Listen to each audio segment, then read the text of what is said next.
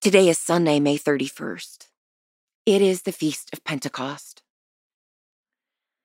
Acts chapter 2, verse 4.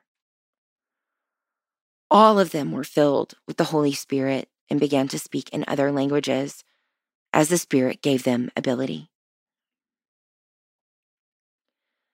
Imagine the moment.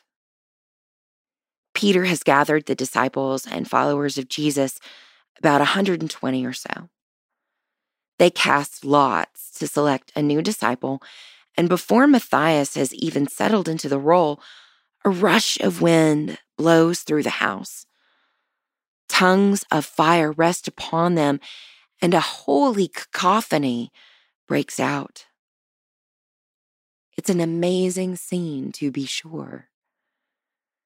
But the Feast of Pentecost is not simply a story about the Holy Spirit as divine translator.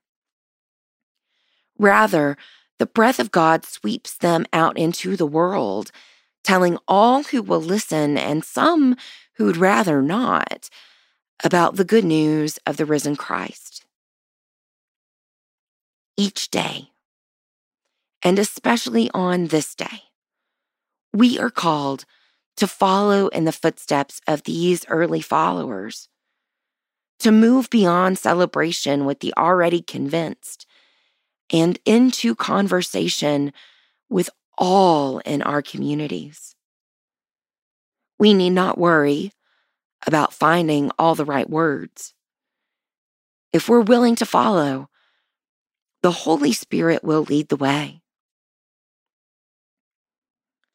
Pray for the Diocese of Littoral, Ecuador, St. Albans in England, and Gombe in Nigeria.